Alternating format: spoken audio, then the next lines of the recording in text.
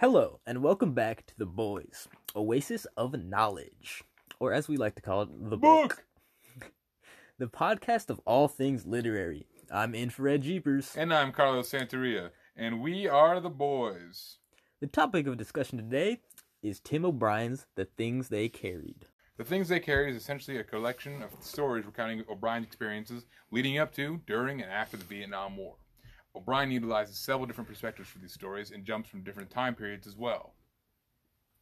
What is interesting about The Things They Carried is that even while composed of different stories narrated by different people, the book is still able to convey an important central theme of people's perception of each other through the entirety of Alpha Company, fitting excellently in the time period due to how public perception was so crucial in the Vietnam War.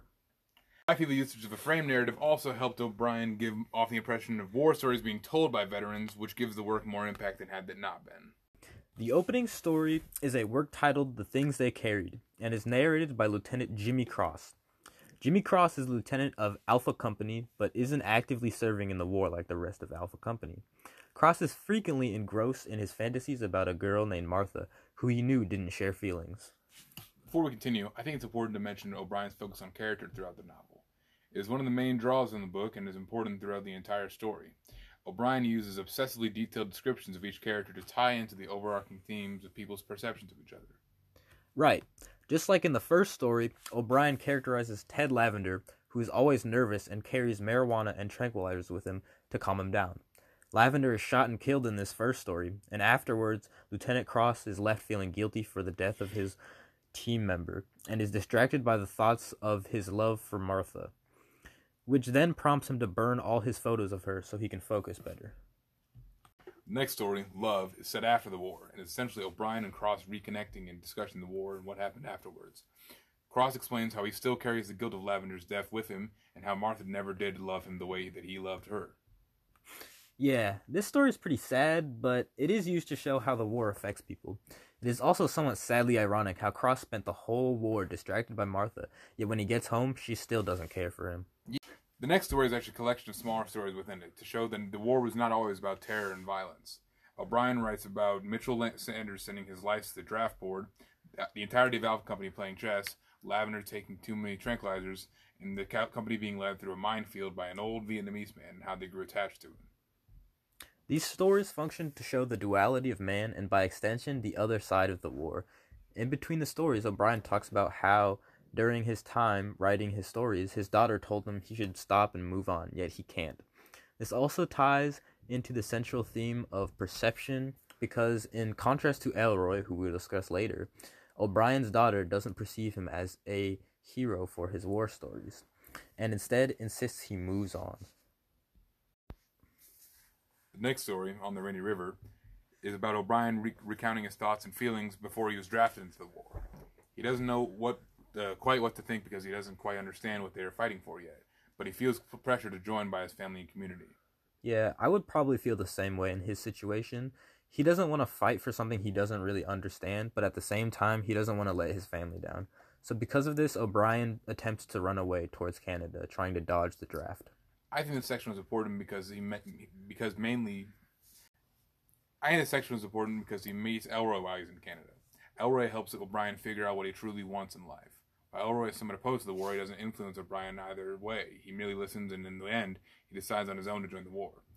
Elroy serves the primary theme by being a hero, not for his sentiments about the war, but his lack thereof. In the next story, Enemies, Dave Jensen and Lee Strunk get into a fight over a knife Jensen thinks Strunk stole from him. In the fight, Jensen breaks Strunk's nose, and then after gets paranoid that Strunk will exact revenge, so he ends up breaking his own nose to even out the odds. Strunk reacts by revealing that he did in fact take the knife. This story shows the main theme by showing how Jensen is afraid not necessarily of Strunk, but of what Strunk thinks of him, breaking his nose so that they could be friends.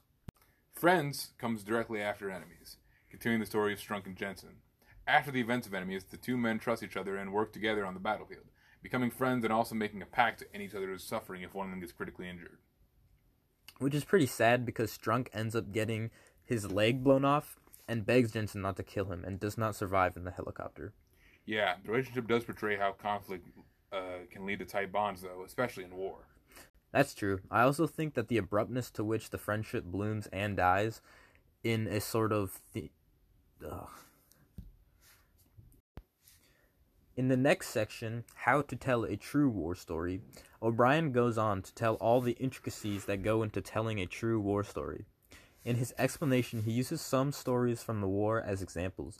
He used the story of Rat Kelly sending a letter to his close friend Kurt Lemon's sister after his death.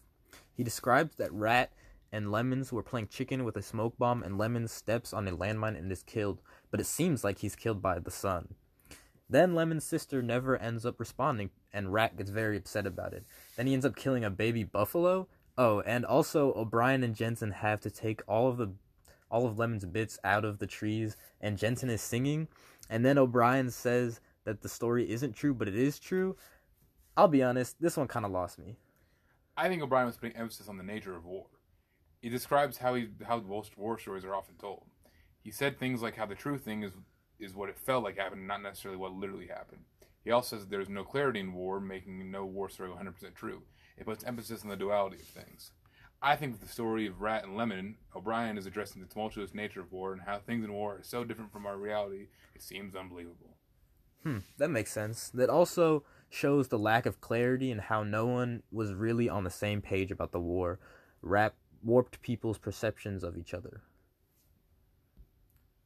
The short story The Dentist gives Lemon a little more background and it recounts his fainting when going to see the dentist. He then later returned to the dentist to have him rip out one of his teeth, even though he has something wrong with it, just to save face. The story after that is titled The Sweetheart of the Song Tri Bong. In this story, a young medic named Mark Fossier convinces his elementary sweetheart, Mary Ann, to join them in the relatively safe camp near the river of Song Tra Bong. I found this part a bit odd, very interesting because of how Mary reacts so oddly to being in Vietnam, even in a non-combat zone. Right? So anyways, Mary Ann fits in very well at first. She learns some Vietnamese, how to cook, and even to help the injured. She even cuts her hair and drops her more feminine habits. Yeah, and that's when Fossey suggests she go home, but she refuses and starts disappearing. And at one point, when she disappears, the troops see her performing some sort of weird ritual with a necklace of human tongues. Yeah, that was very unexpected, but it does show the great difference between both cultures in Vietnam at the time. It shows how different civilians and soldiers were at the time. Civilians called soldiers pigs and murderers, but never really had experienced the horrors of Vietnam, and would break if deployed, even to a non-combat zone. The next section, The next section, Stockings, describes Henry Dobbins and talks about his superstitious nature and how he wore his girlfriend's pantyhose around his neck, claiming that they gave him good luck. The section after that, Church, the company finds a deserted pagoda, and they stay there for a couple weeks. There, 2 monks come by every now and again, and they give them water and goods, and they even clean Dobbins' M60. I thought this part was kind of touching because it shows that Vietnamese people and Americans getting along even in a time of war. I agree. It also shows how the only reason the two sides hated each other is because of the government portrayal of each opposing side. They perceived each other as monsters and animals, so that's what they fought each other as. The next section, The Man I Killed, is in my opinion one of the most impactful stories in the book. It goes in depth about how O'Brien killed a man with a grenade. He goes on to say how he basically mutilated the man's face, does an incredible job of using imagery of the man's features and his possible life to convey what it might have felt like to die. The way he never says, "I was guilty," but instead just describes how he was thinking about the possible life the man he had just killed may have led is very thought-provoking. In Ambush, O'Brien talks about how many years after the war his daughter asked him if he had killed a man before. He lies and says no, but decides to use this story to tell her as an adult. This is a retelling of the story before, The Man I Killed, but it goes into more detail about the psychological aspect of the killing, and talks about how guilty O'Brien feels about it afterwards. This time he goes into how he acted not fully knowing whether or not the man was going to cause them harm, and how horribly guilty he is for doing what he did. Yes, this is a very powerful scene. The next section, Style, features the haunting imagery of a young Vietnamese girl dancing among the death and wreckage of her village, which the men happen to come across. This section is not only unsettling, but also serves to explain particularly why war heroes don't last or don't exist in the Vietnam War.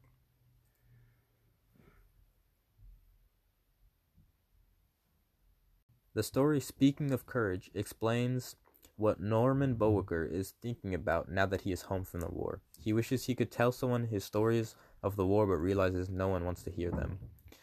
Tying into important themes of war heroes not existing anymore, and how he's seen as either a monster or a nobody. The next story, Notes, features O'Brien talking about the previous story, which was written at the request of Boker, who hung himself 3 years after it was published. The story, In the Field, features Kiowa's death weighing heavily on Jimmy Cross, which is once again an example of Jimmy Cross bearing the guilt for another one of his men's death, due to his inexperience as a leader. To wrap things up, The Things They Carried is a book that embodies the most important parts of the Vietnam War, how people saw each other. Using intensive characterization, O'Brien not only tells the story of Alpha Company in the years during and after the war, but also makes an important statement about the way we see each other and how much we can really learn about a person from the things they carry.